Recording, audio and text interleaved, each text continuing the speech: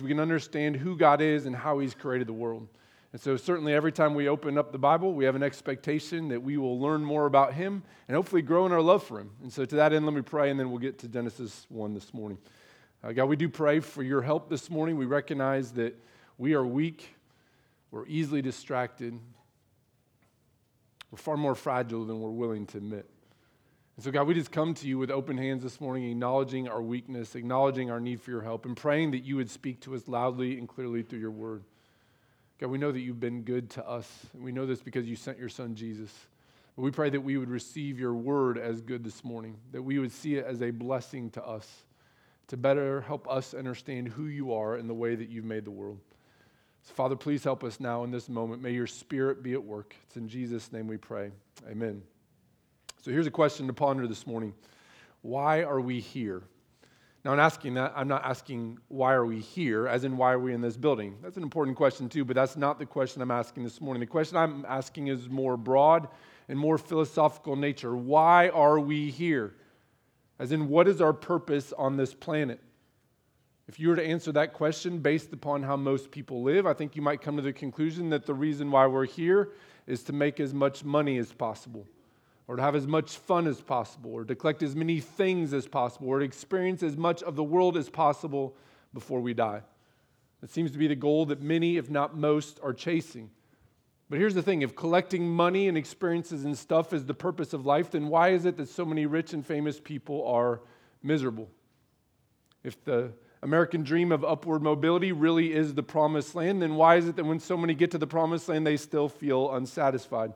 And if worldly success and pleasure is the meaning and goal of life, then why is it that you can still feel so empty, even when you've accomplished great things and experienced great pleasures? Let's be real here this morning. If the purpose of life is getting more money, more awards, more stuff, and more experiences, then life is pretty hollow. Because the reality is those things just don't satisfy, at least not in any lasting way. But I think if we're honest, deep down we know that these things aren't the purpose of life. We inherently know there must be something more to life than just chasing after the American dream. And indeed, I think the Bible's answer to that is there is something more. In our passage today, we're reminded of that reality. In Genesis 1, we are reminded that we were created for something more indeed. Our purpose as humans living on this earth is not just to collect stuff for awards or money. Our purpose is to reflect the glory and greatness of our good God to the world around us. And this has been our purpose from the very beginning. In God's first interaction with mankind in Genesis 1, He gives us meaning mankind, our purpose statement. He gives us our task. And again, I think we can summarize that task by saying that our purpose is to reflect the goodness and glory of our great God to the world around us. And explain why I say that and what that means, I think we need to turn our attention to the text this morning. So if you would, I'm going to ask you to stand here out of reverence for the reading of God's Word. Genesis 1, verses 28 to 31 is where we are this morning. So the last few verses of the first chapter of Genesis. Words will be on the screen here. You can follow on that way. You can just listen as I read, or you can look along in your own Bibles. So Genesis 1, the first chapter of the Bible, verses 28 to 31. Verse 28 says this, "And God blessed them, and God said to them, 'Be fruitful and multiply and fill the earth and subdue it, and have dominion over the fish of the sea and over the birds of the heavens and over every living thing that moves on the earth.' And God said, 'Behold, I've given you every plant yielding seed that's on the face of all the earth, and every tree with seed in its fruit. You shall have them for food. And to every beast of the earth, and to every bird of the heavens, and to everything that creeps on the earth, everything that has the breath of life, I've given every green plant for food.' And it was so. And God saw everything that He made, and behold, it was very good. And there was evening, and there was morning, the sixth day." Maybe seated.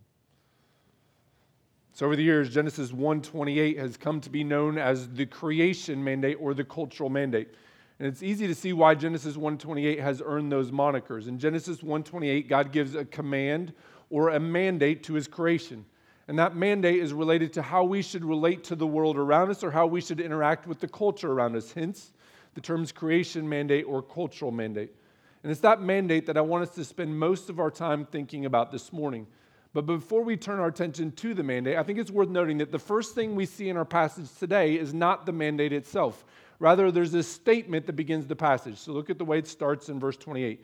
"And God blessed them." And then it goes on to say, God said to them. But it starts with, "And God blessed them." The fact that the passage begins with that statement, and God blessed them, is worth noting for a couple of reasons. First, it helps us understand the nature of our relationship with God. God is not out to get us as humans. He's not our adversary trying to make life difficult. His first instinct, and we see this in his first interaction with mankind, is to bless. Listen, if your view of God is he's the cosmic cop waiting to get you in your sin, or that he's the angry old man in the neighborhood waiting to yell at you, "Get off my lawn, kids," then you need to recalibrate. That's not who God is. His first instinct when it comes to his interactions with us as humans is to bless. So it's important to see that. That blessing helps us to understand the nature of our relationship with God, that he's for us. But it's also important to see this blessing because the creation mandate that we're going to look at here shortly flows from that blessing. The two are not disconnected. Part of the way in which God blesses is by giving us a command. And it's important to see that connection because we don't always associate command with blessing.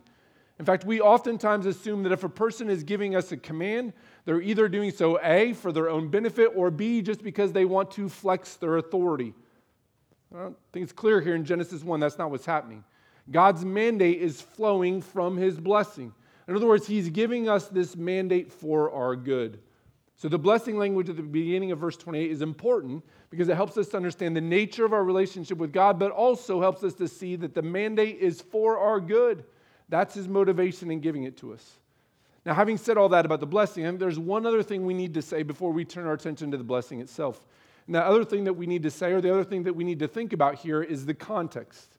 As you may remember from last week, in verses 26 to 27, the two verses that immediately precede our passage today, the emphasis was on God creating us in his image. Now, as we said last week, that image-bearing language implies that we are like God in some ways and that we are to represent God on this earth. Or as author Hannah Anderson said it, being human means sharing God's nature in some way.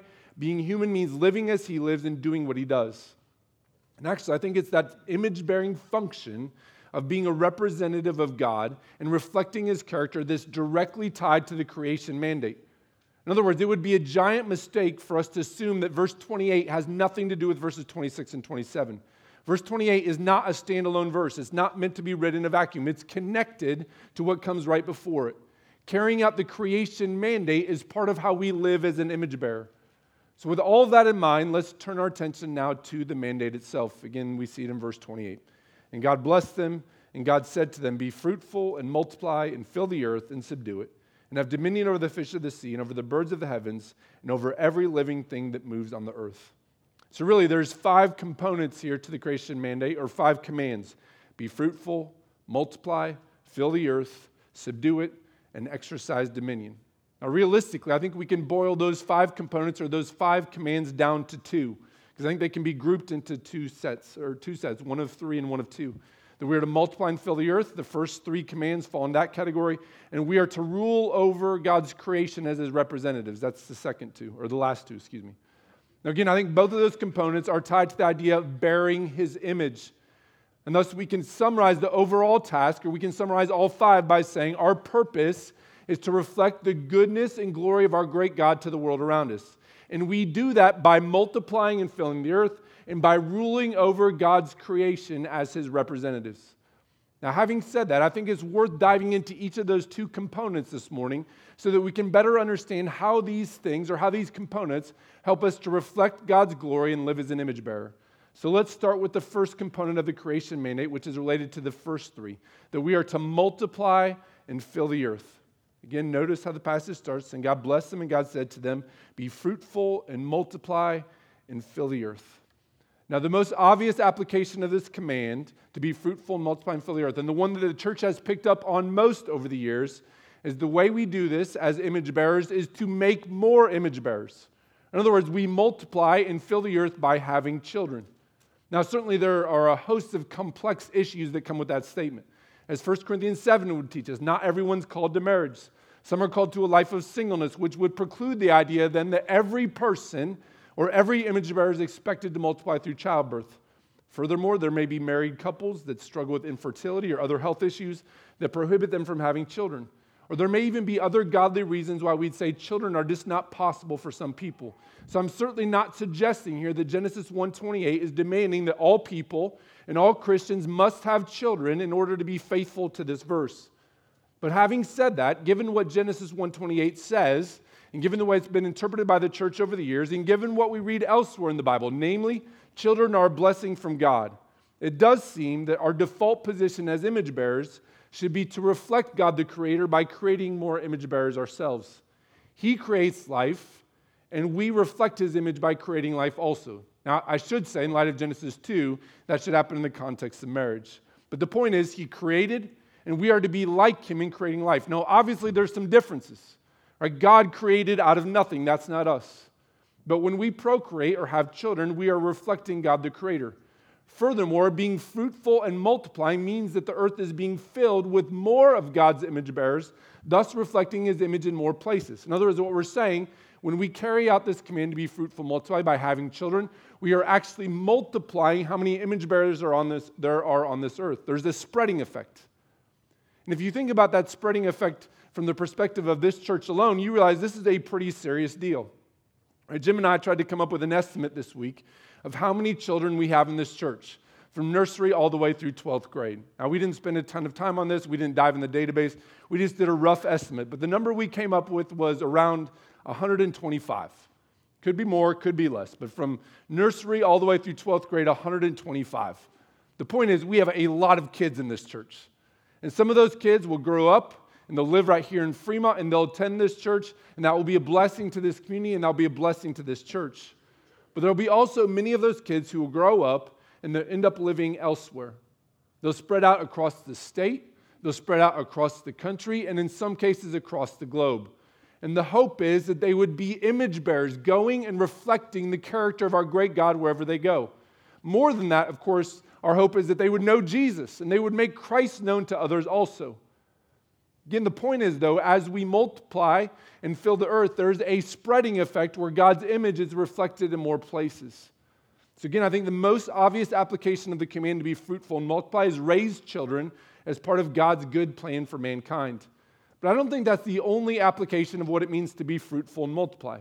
As author Nancy Pearcey argues in her book, Total Truth, being fruitful and multiplying can more broadly mean developing the social world, building families, churches, schools, cities, governments, and laws for the glory of God.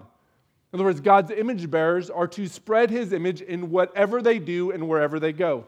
So in our neighborhoods and in our workplaces and in our families and in our schools, we are to reflect God's image. We are to reflect His character in all that we do. We're to build, again, families, churches, schools, cities, governments, laws that point back to our Creator and reflect His good character. So that's the first component of the creation mandate. Multiply and fill the earth. Component number 2, again, now we're consolidating the last 2 of the 5 commands. Component number 2 of the creation mandate is this. We are to rule over God's creation as God's representatives.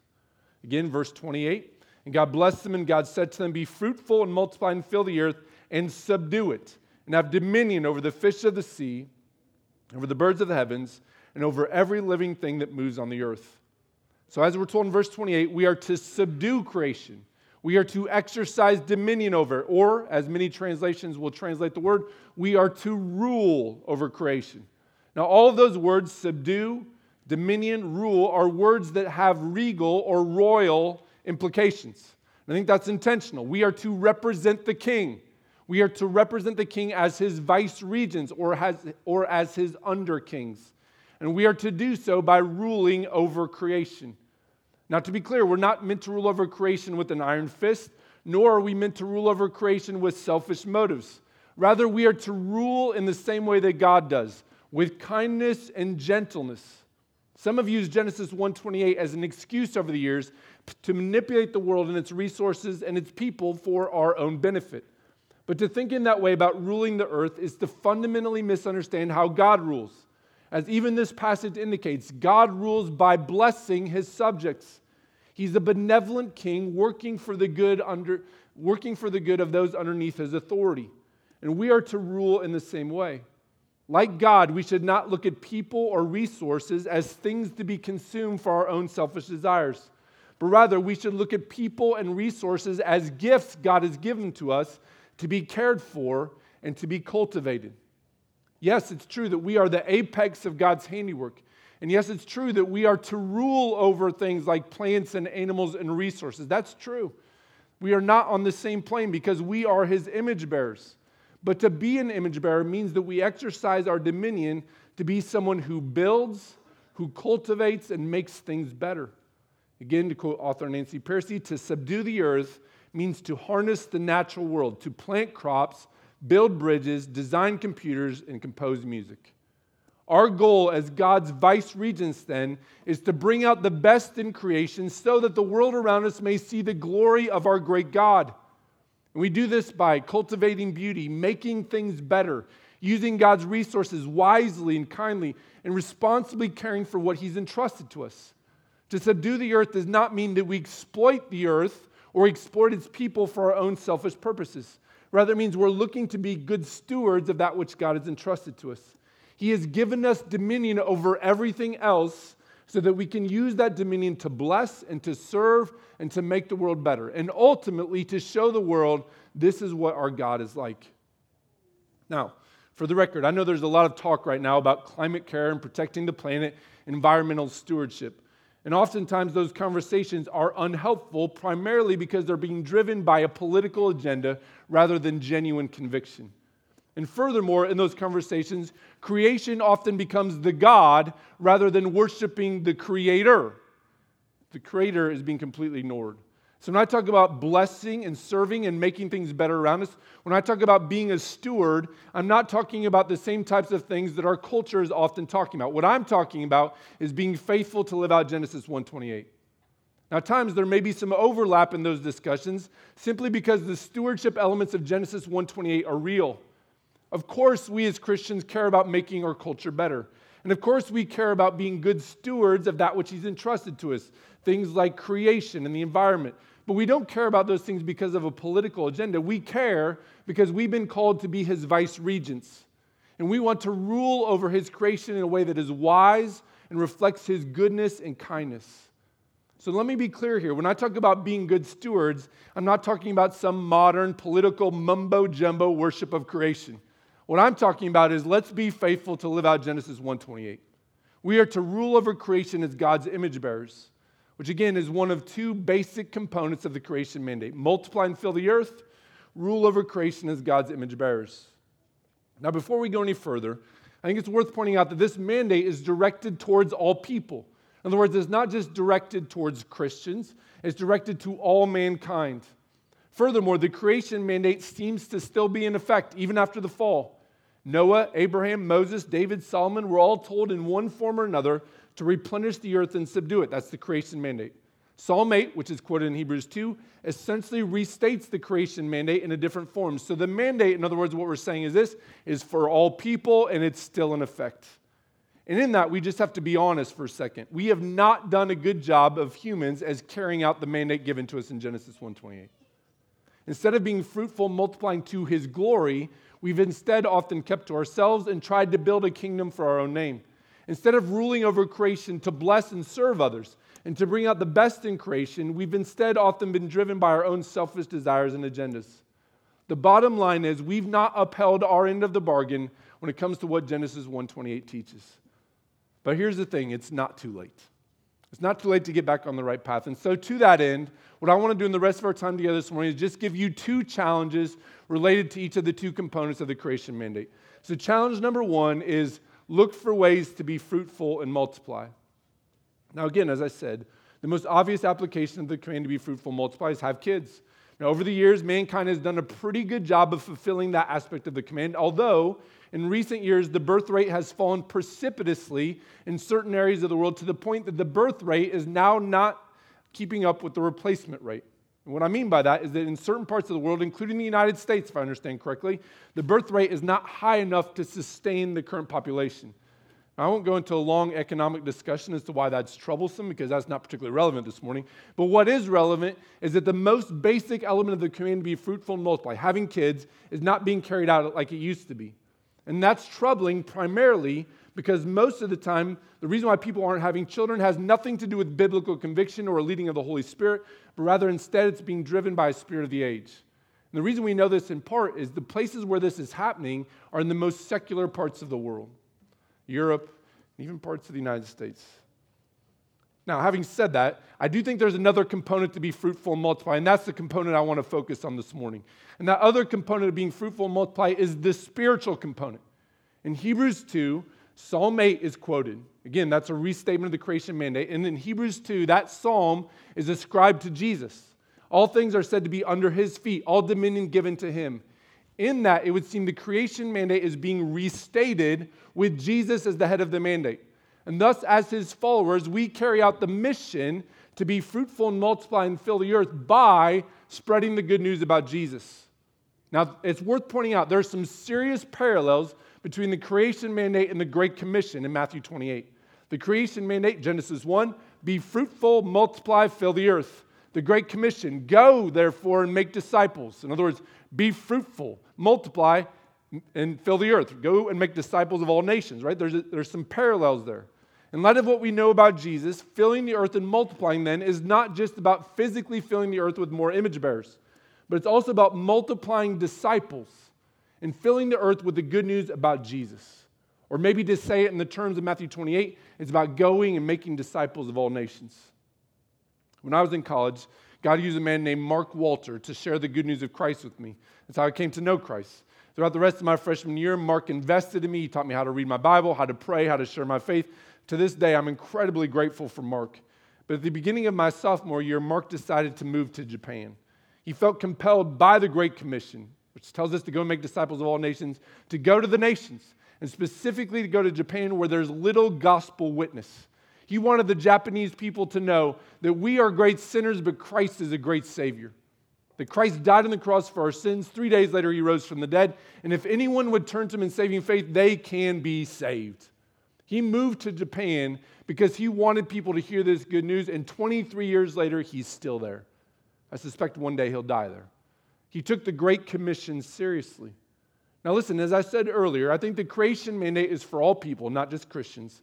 And I don't think that mandate has been replaced fully by the Great Commission. But having said that, I think only those who are genuine believers in Christ can fulfill the creation mandate with its initial intended purpose, which is to bring glory to God and reflect his goodness to all of creation. On this side of the cross, the only way to bring utmost glory to God and reflect the fullness of his greatness is by pointing others to the good news about Jesus. And so my question for you this morning is simply this: are you taking that task seriously?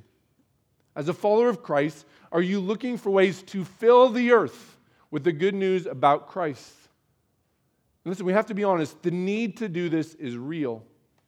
Last week in the service, we spent some time praying for those affected by the earthquake in Turkey and Syria. At last check, on Thursday, the death toll from that earthquake had crossed over 41,000 people. In fact, I read this weekend, it might be more, but just for the sake of our purpose, we'll say 41,000 people. Now, here's an honest question I have for you this morning. At any point in hearing that news about the earthquake in Turkey, have you ever wondered how many of those victims actually knew Jesus? Now, I'll be honest, prior to this week, I had not. But because of this passage, I did. When I went on a mission trip to Turkey in the summer of 2002, it was estimated at the time that there were 70 million people in Turkey, and about 6,000 of them were believers. Now, I'm not great at math, but I do have a calculator. And that means that roughly 0.0008% of the population knew Christ. Now, I'm sure the demographic numbers have changed slightly since then, but assuming, and from what we know, there's been no widespread outbreak of the gospel in Turkey since then, assuming the percentage number is still in the ballpark, that means of the 41,000 people who were killed, statistically speaking, 3 or 4 of them knew Jesus. Not 3 or 400, not 3 or 4,000, not 30 or 40,000, 3 or 4. That should be sobering to us. Over 40,900 people passed in eternity without the hope of Christ, and they will now face the wrath of God. And listen, I know the command to be fruitful and multiply and fill the earth in Genesis 1:28 is not just talking about taking the gospel to the nations. I know it's also talking about having kids. I know it's also talking about making a difference in culture. But surely, in light of the revelation of Jesus Christ that we now have, we should be motivated to multiply and fill the earth with the good news about Jesus, so that people everywhere have a chance to hear about Christ before they meet their Maker. Listen, if the end goal of the creation mandate is to bring glory to God, and it is, surely the best way we can do this is by telling others about Jesus. So church, let me challenge you this morning to look for ways to be fruitful and multiply. Now again, that includes having context in the kids of marriage. It includes building up culture, building families, churches, schools, cities, governments. But in light of the New Testament, I think it also means taking the Great Commission seriously. And I would argue that starts right here. To be a church that takes the gospel seriously here in Fremont. That we want people in Fremont, Nebraska to hear about Christ. That yes, we're great sinners. That yes, we've rebelled against our Creator, but Jesus died on the cross for our sins. 3 days later, He rose from the dead. And if we turn to Him, if we repent of our sin and trust in Jesus Christ, we can be rescued. We should be serious about that message. We should want others to know because we want the gospel to multiply and go to the ends of the earth. So that's the first challenge. Look for ways to be fruitful and multiply. The second challenge from what we read here in Genesis 1 is this. Look for opportunities to express dominion over creation in such a way that blesses and benefits others. Look for opportunities to express dominion over creation in such a way that blesses and benefits others. Now, in the Christian world, I think we're often quick to run to the spiritual components of life and neglect the fact that we're real people living in real bodies and real places. What I mean by that is we tend to emphasize the importance of things like prayer and reading the Bible, which are really good. But we tend to downplay the importance of just living faithful lives in the day-to-day. In other words, what I'm arguing is this. We tend to put things in boxes. Here we have our spiritual box. Let's pray. Let's read our Bible. Let's go to church. Here we have our work box. Let's talk about spreadsheets and making phone calls and having meetings. And here we have our family box. Let's eat meals together. Let's do family activities together. Let's do chores around the house. And then over here, we have our leisure box. Let's go work out. Let's volunteer in the community. Let's paint a painting. Let's fly a kite. We have all these different boxes. And in our mind, they are completely separate from one another. Each box is standalone. They're not connected. So when we're doing spiritual stuff, we're doing spiritual stuff. When we're doing work stuff, we're doing work stuff, family stuff, leisure stuff, leisure stuff. But understand this, that is not a scriptural way of looking at life. In Scripture, it's clear. All of those things belong in one box. They're all part of living in God's creation. And as followers of Christ, every single one of them is an opportunity to bring glory to God. If I clean the garage really well, and I'm motivated to do so by the glory of God, that I want to reflect His orderliness, that is no less spiritual than reading my Bible for the glory of God. Now, you could make the argument that reading our Bibles is more essential to our spiritual growth, and I think that would be true. I could go months without cleaning my garage. In fact, I often do. But going months without the Word would be exceptionally dangerous. But the point is here, all of life is spiritual, and all of life gives us opportunity to bring glory to God. There are no boxes here. We're all in one box, and all of it is, can we do this for God's glory? I think that's important to understand as it relates to the creation mandate. To rule over creation in a way that reflects the creativity and wisdom and kindness of our God brings glory to God. When we cultivate beauty, or when we make things better, or when we build something that lasts and blesses others, that's a reflection of the God who made us. And again, what that means is there's opportunity in every single aspect of life to bring glory to God. We have daily opportunities to rule over creation in such a way that others are benefited and God is glorified. Now, to illustrate what I'm talking about, maybe it'd be helpful to give an example. When we went to the Mayo Clinic at the beginning of January, there was a piano on the bottom floor of the main building. The piano was just sitting in the open, and anybody who wanted to play the piano could at any time. And oftentimes people would do just that. They would just sit down and start playing the piano. And it was always kind of cool when that happened because you're in this hospital setting, there's music. It always was kind of a neat thing. But there's one particular moment with that piano that happened while we were there that I'll never forget. Now, maybe I need to set up the context here a little bit. At Mayo, we had some good days and some bad days, some days with progress, some days with regression, some days with positive news, some days with negative news. And on one of those hard days, we just happened to be walking on the bottom floor of Mayo next to the piano. And that morning, a girl was playing the piano, and she was singing as she was playing. I have to say that I'm not trying to be hyperbolic here, but it was just staggeringly beautiful. I can still hear her voice in my head. But the beauty of the moment, I don't think, was just from her singing. The beauty of the moment, in large part, was the context.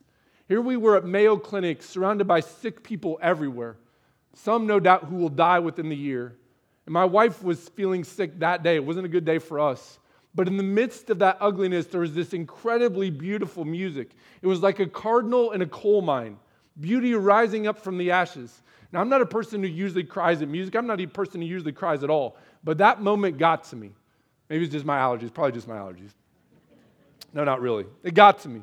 I was deeply moved in that moment because God reminded me, and this is what made it so profound for me. It wasn't her singing. It was, there was a reminder to me, God has not forgotten about us. The world may be hard, miserably so sometimes, but He is still good and beauty still exists. Even now, weeks later, thinking about it in my office, it got to me again. Because all of it, get this, can be traced back to a girl on piano who ruled over creation in such a way so as to bring beauty to a drab place. Now, whether she was a Christian or not, I don't know. But I would say she was carrying out the creation mandate.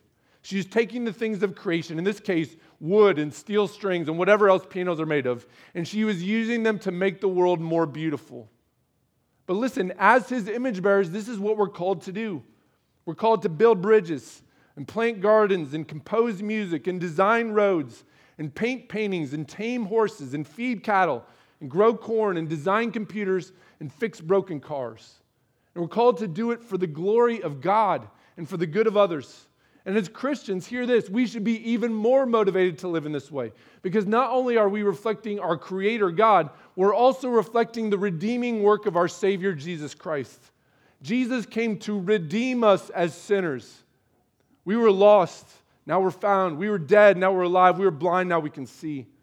So when we redeem creation, which is broken too, by playing beautiful music or developing a new medicine or writing a carefully crafted letter to someone who's hurting, we are reflecting the redeeming work of our Savior. So listen, every single day we have an opportunity when we wake up to reflect what God is like and what Jesus has done for us. My question for you, though, is this. Is that the way you think when you wake up? Or instead, do you wake up thinking of yourself? Or do you wake up thinking, life's just meaningless? Listen, I've known some guys over the years who come to me, and they told me they feel like their work is worthless because their job, in their mind, doesn't have meaning. Maybe they work in a factory or an office, and it just seems disconnected from the work of the gospel. And therefore, in their minds, it feels pointless. And they come to me, they feel dissatisfied and discontent. But what I tell them, and what I'll tell you this morning is this. There is no such thing as meaningless work. When everything we do, we have an opportunity to bring glory to God. It's not what we're doing, it's who we're doing it for that matters. So maybe you dig ditches. Great. Dig ditches for the glory of God. Make the best ditches possible. Maybe you scoop manure most of your week. That's great too. Do it for the glory of God and do it to be a blessing to others. Or maybe you've changed 1,000 dirty diapers this week and you're wondering, what am I doing with my life? My encouragement to you is change those diapers for the glory of God and do it because you want to reflect His kindness to the world around us. Listen, there is no meaningless task when every task gives us an opportunity to rightly exercise dominion over creation. So do not despise the meaningless, but instead embrace the opportunity to reflect God's character even in the mundane. Look for ways to make life better. Figure out a better way to scoop manure or dig ditches or change diapers. Look for ways to create and cultivate beauty in the ugly world. Start to redeem that which is broken. Make a difference for the glory of God. This is what motivates us. This is what gets us up in the morning. As we think we have an opportunity today to reflect God's character even in the mundane. Even in the mundane. By the way, the good news is we don't have to do this alone. We haven't talked a lot about verses 29 and 30, but in verses 29 and 30, God talks about how He provides us with food and how He provides creation with food. In other words, we're reminded again, God is with us. He blesses us. He cares for us. So this idea of carrying out the creation mandate is not something you have to do alone. It's something He helps us with. So listen, to look at the world around us would indeed be to come to the conclusion the purpose of life is make more money, do more stuff, get more awards. But we know that's not true. We were designed for something more. We were made to be fruitful and multiply. We were created to rule over God's creation as His representatives. Or again, to say it in summary form, we were designed to reflect the goodness and glory of our great God to the world around us. And make no mistake about it, as verse 31 reminds us, his design was not just good, it is very good. So church, let us not live in the same way that everyone else around us is living, but instead let us live according to his design. Let us live to reflect the glory of our great God, that the world around us may know there is hope in Jesus Christ. Let's pray. God, we thank you for the reminder here in Genesis 1 that our job and our task is to reflect your glory to the world around us. It's not about us. We know that one day we will die and we will be forgotten. But we know that your glory is forever. So we want to live to make you known. We want to live for your glory. If there's someone in here this morning who's struggling with a sense of purpose in life, I pray that you would remind them we have a purpose, and that purpose is to reflect you. Now, ultimately, we understand that to do that, to actually carry out the fullness of what Genesis 1:28 is talking about, we must know you. And the only way to know you is through your Son, Jesus Christ. So if there's anyone here this morning who does not know you, I pray that this passage will be a reminder that they need Jesus. They need the hope of the gospel. Lord, we thank you for the reminder in Genesis 1. Help us to do this week, to live according to your glory. It's in Christ's name we pray. Amen.